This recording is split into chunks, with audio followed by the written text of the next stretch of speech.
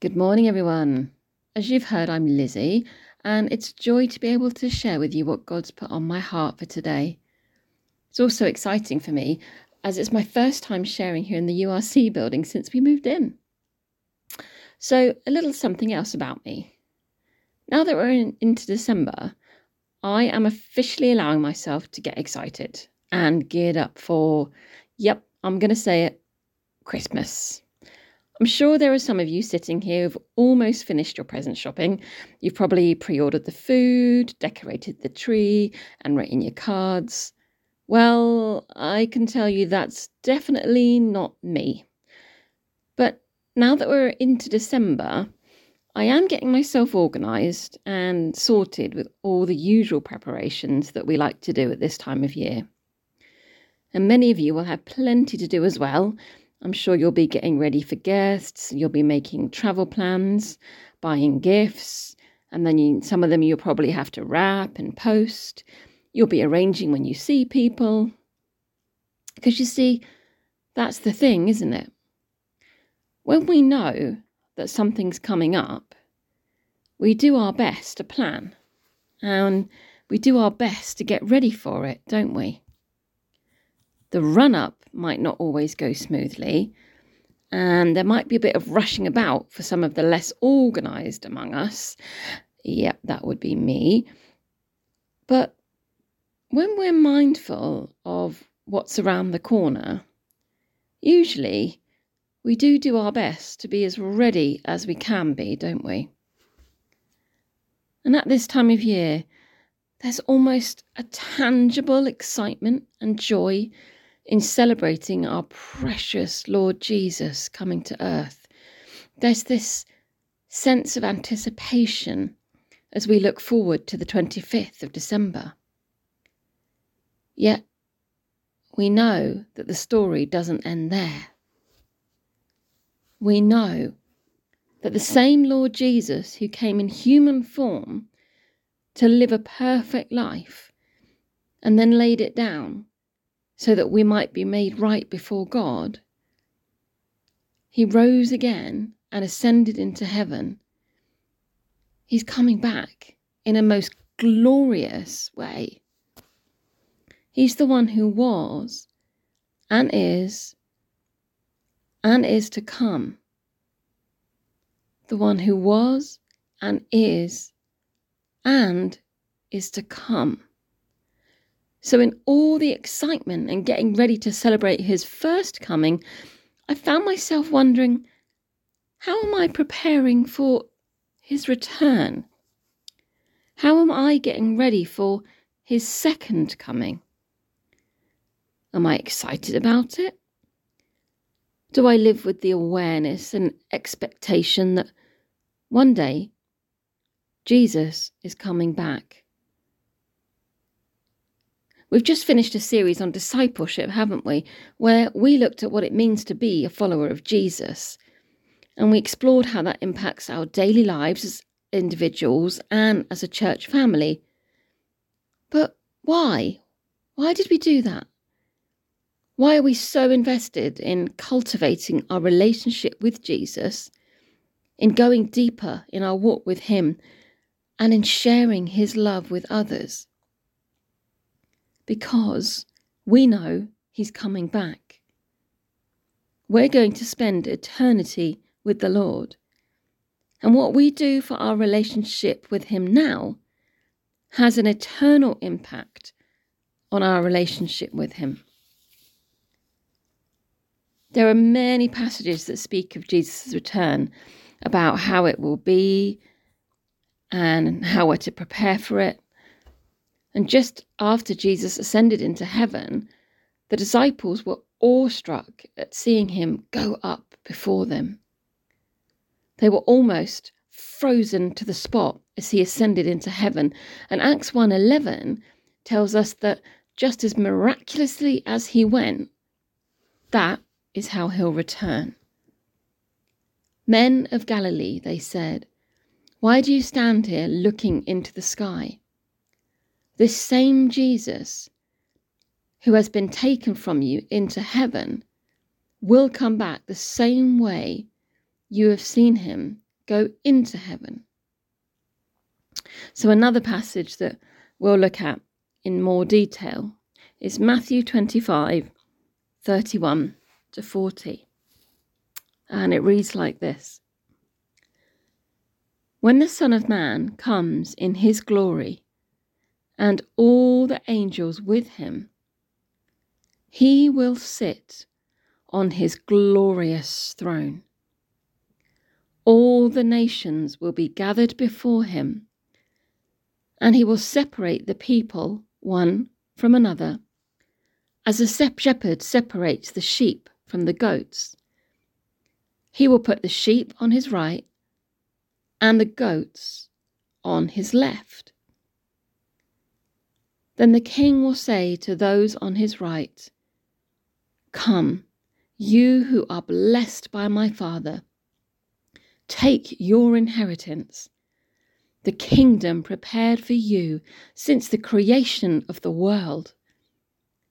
For I was hungry, and you gave me something to eat.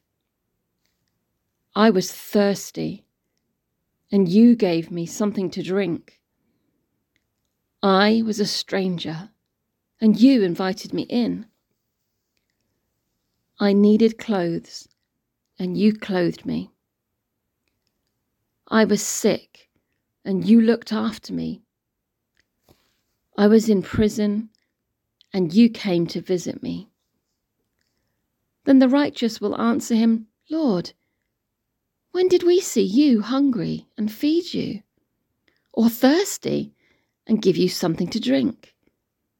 When did we see you a stranger and invite you in, or needing clothes and clothe you?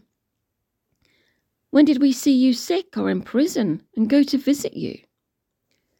The king will reply, "Truly I tell you, whatever you did for one of the least of these brothers and sisters of mine, you did for me." So the first thing that stands out in this passage is that when Jesus returns, it will be a truly awesome sight.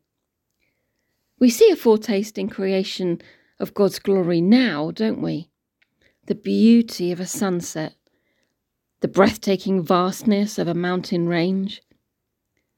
If our souls leap and if our hearts are quickened at these created sights, then how much more when we see the Creator himself? These verses also tell us that all the angels will be with him, a mighty heavenly army to honour the Lord.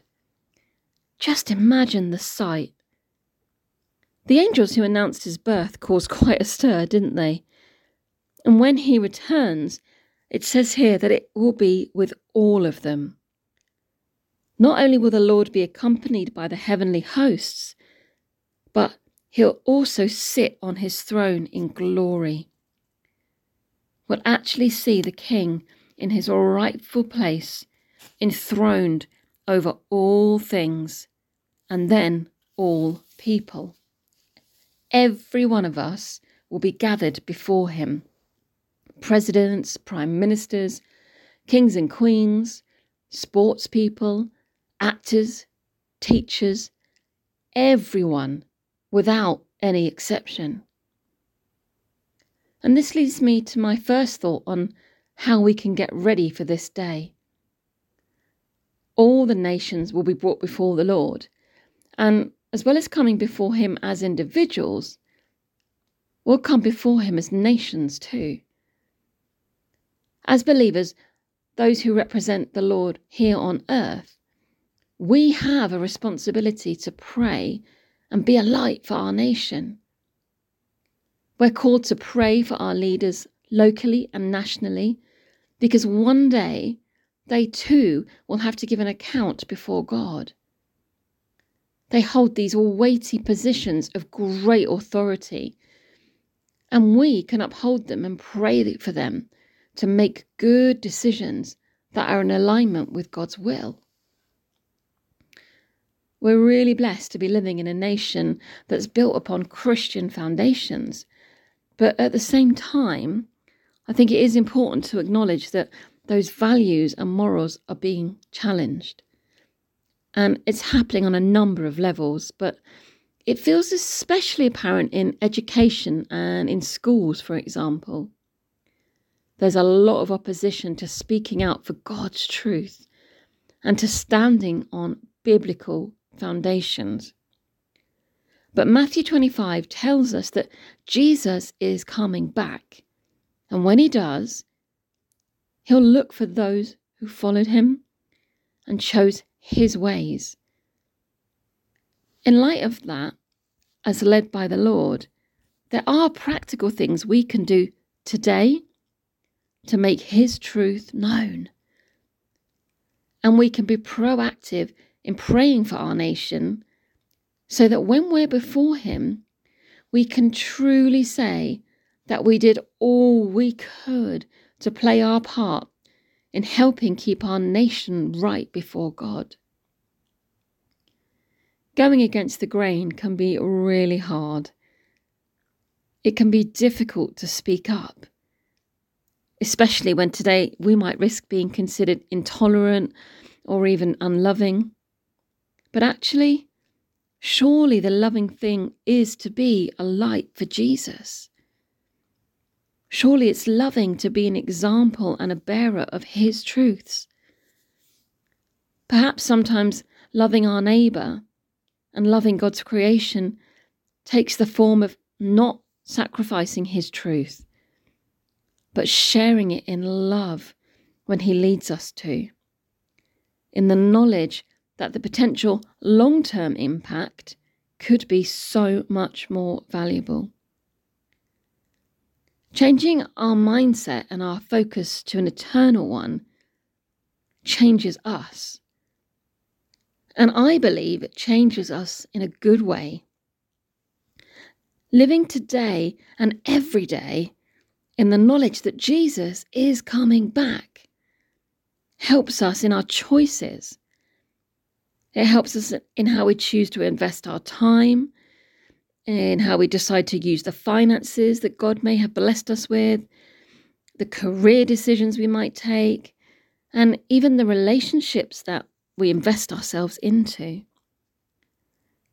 Living as those who are hopeful and expectant for a future with Jesus shapes how we deal with situations, and it determines how we pray. It can give us the strength to have those conversations that we fear might be a little difficult, because we see the long-term fruit that could come. It can give us a fresh passion and a greater depth to our prayers too. For example, there can be a quite subtle but important difference between this kind of general prayer for immediate church growth or a heartfelt plea for God to draw in those who don't yet know his love so that they might spend eternity enjoying it. You see, they're both good, aren't they? And they're both really important.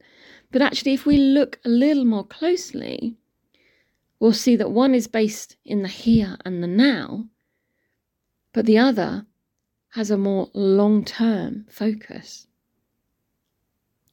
So cultivating this mindset that Jesus is coming back, I think it also helps us to view trials differently. Over the last few years particularly, there's been this string of unsettling and difficult things happening in the world. And some of those things, they're still ongoing right now. But when we view them through the lens of what we've just read in Matthew 25, that the Lord is coming back in glory and he will be surrounded by all the angels, the whole company of heaven. It really helps to remind us and embed in us that these things, they're just temporary. They will pass. So the suffering and the troubles that we see now, they were never God's plan or his design. He is at work to restore all things. And one day, he has promised that he will wipe away every tear, and there won't be any more sorrow, there'll be no more pain, and there will be an end to suffering. So even when the darkness seems like it's getting darker, and it feels more and more intense, well, Jesus promised that actually this is a sign of hope. He promised that this means that the day of his return is actually getting closer. The light of the world, who first brought that light shining in the darkness, and it couldn't be put out. That light of the world is coming back to permanently extinguish the darkness once and for all. Keeping the awareness that Jesus is coming back in the forefront of our thinking not only gives us strength to face trials because we know that they will pass, but it also reminds us that God can use them to form our character, all in preparation for when we meet him face to face. Now, this is certainly not in any way to make light of struggles or the pain that we might experience when we go through them, which, as we've said, was never God's heart for us.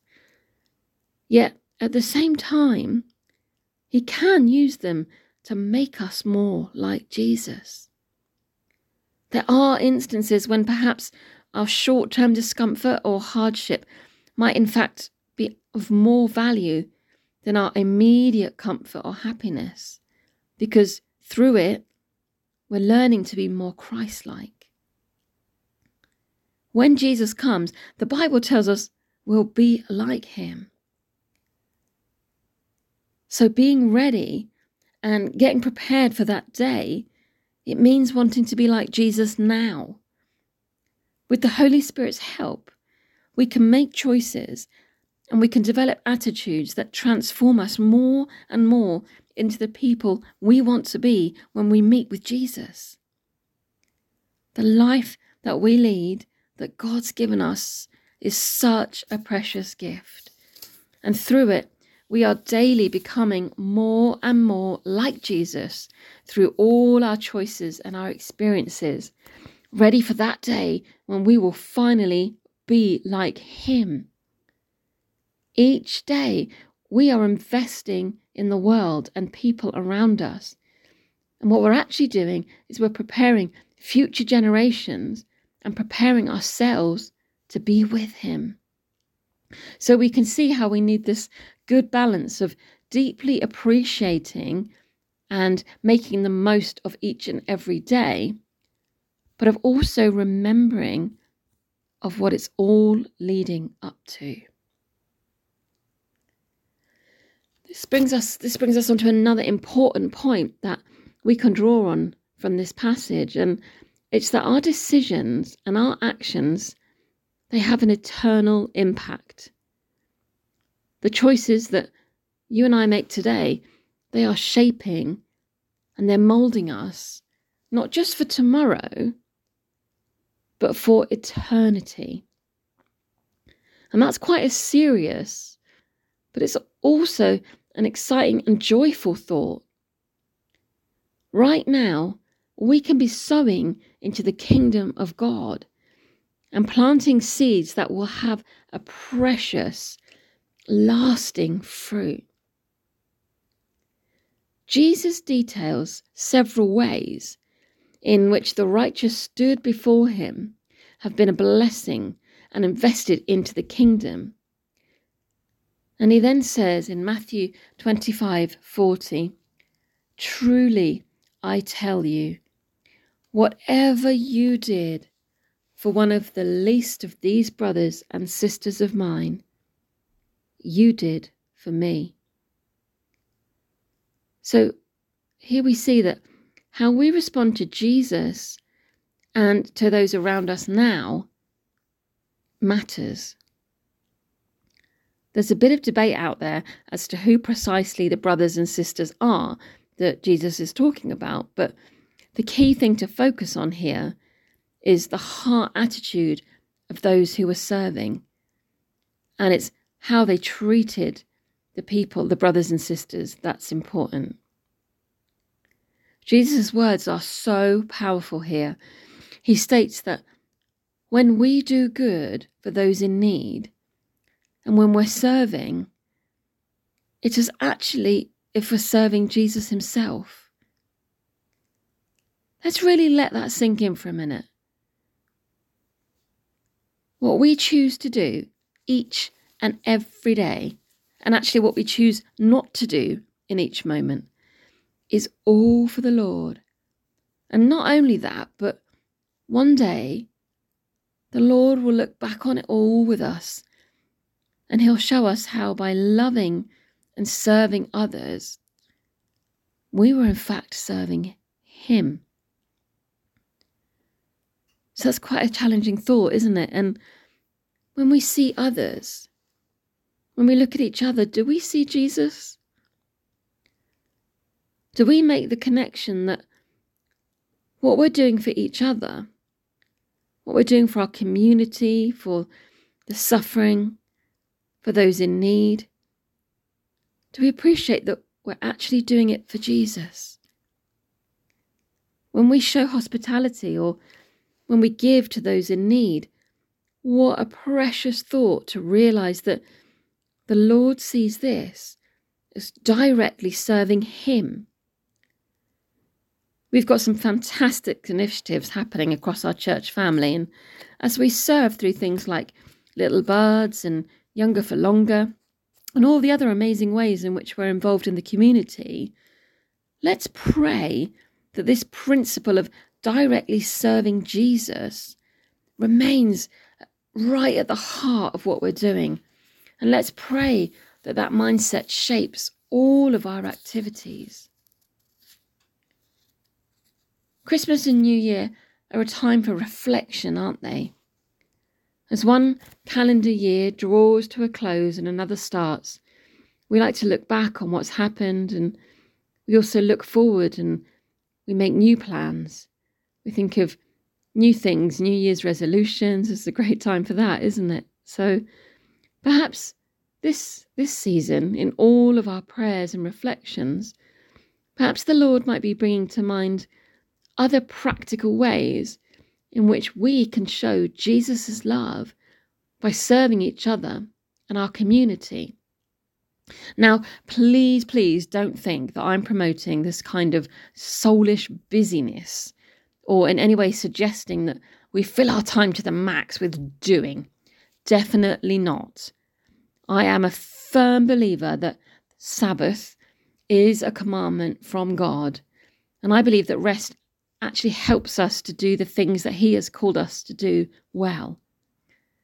But maybe we should just wonder and pray and think about whether there are other opportunities the Lord might be inviting us to take up to show his love. So with that thought in mind of not pursuing busyness or doing for the sake of doing, something quite special and important to note from the verses that we've read is that those who are standing before Jesus, they don't even seem to realise that they've done anything commendable or good. They actually seem quite confused. And in Matthew 25:38, they ask, "Lord, when did we see you hungry and feed you? Or thirsty and give you something to drink? When did we see you a stranger and invite you in? Or needing clothes and clothe you? When did we see you sick or in prison and go to visit you?" For these righteous ones, it's natural to have lived this life of service, showing compassion and kindness. It was like an overflow of what was already in their hearts. And I think it's important to point this out because this confirms that it's not their good deeds that have caused them to be blessed by the Father, and that have led him to invite them to take up their inheritance. But the good deeds reveal what's in their hearts. So maybe just to say it another way, that good works are absolutely not the cause of salvation, but they are the result of salvation. We are not saved or justified by what we do, but more often than not, what we do reveals what's in our hearts, and it reveals what we love, what we value and cherish, because all our actions come from a thought that has preceded it.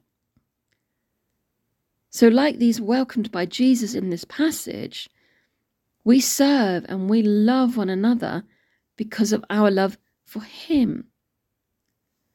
So our good works and our deeds, they flow out of love for him because we have been redeemed and saved. And in the same way, we look forward and we prepare for his return because it shows just how much we love him. When Jesus came to the earth, so many were just longing and crying out for a saviour to come, to bring healing, to bring freedom and salvation. They longed to see the one who was going to fulfill long-awaited prophecy. And those that did see him and those that received him were just overjoyed to be in his presence. And why should we be those who look forward to his return?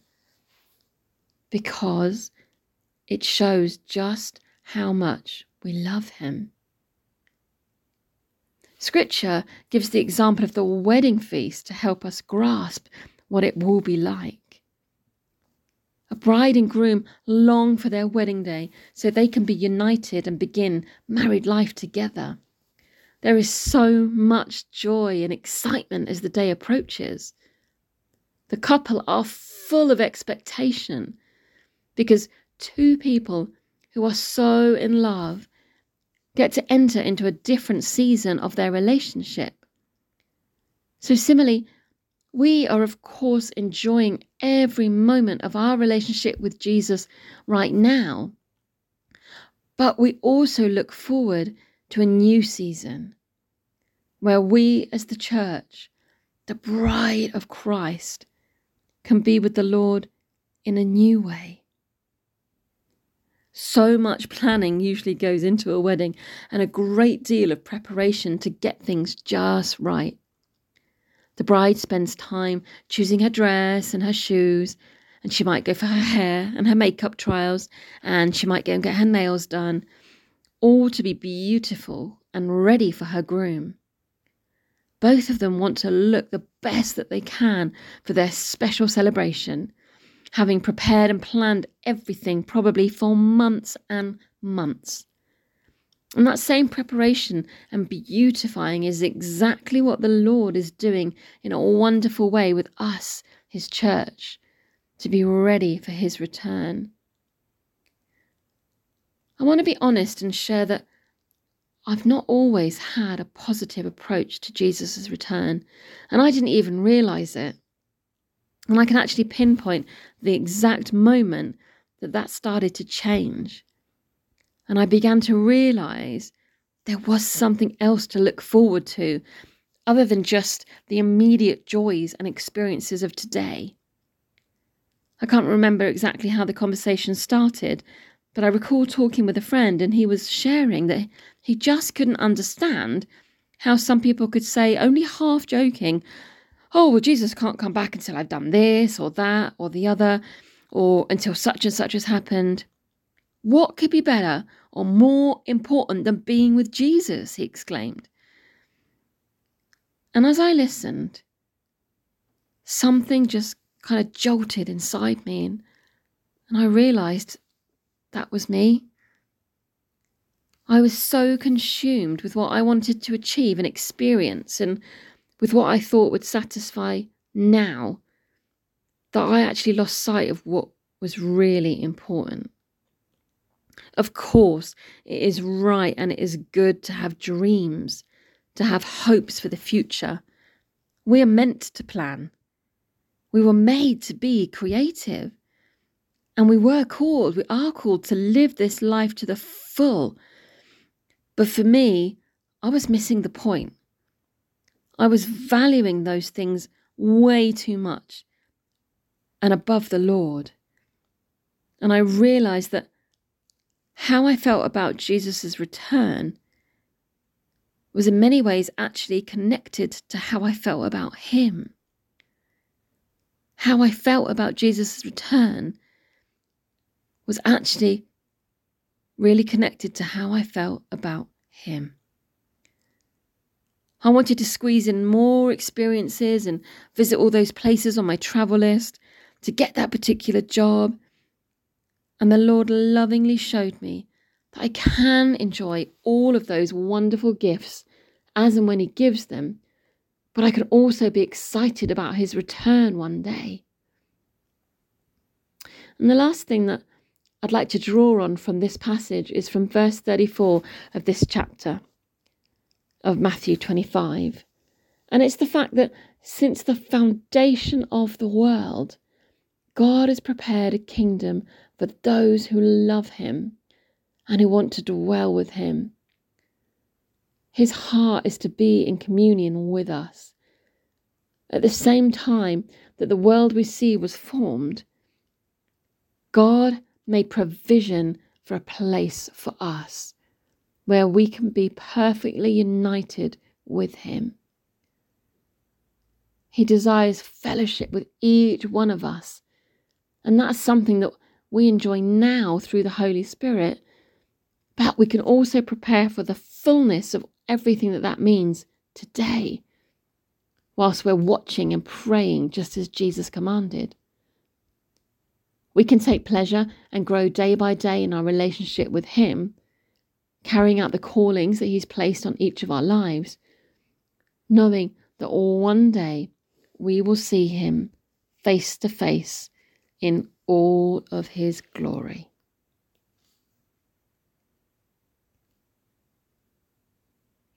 So let's just spend some time now in praise and in worship, and let's thank the Lord together that he is the one who was, he's the one who is, and he is the one yet to come.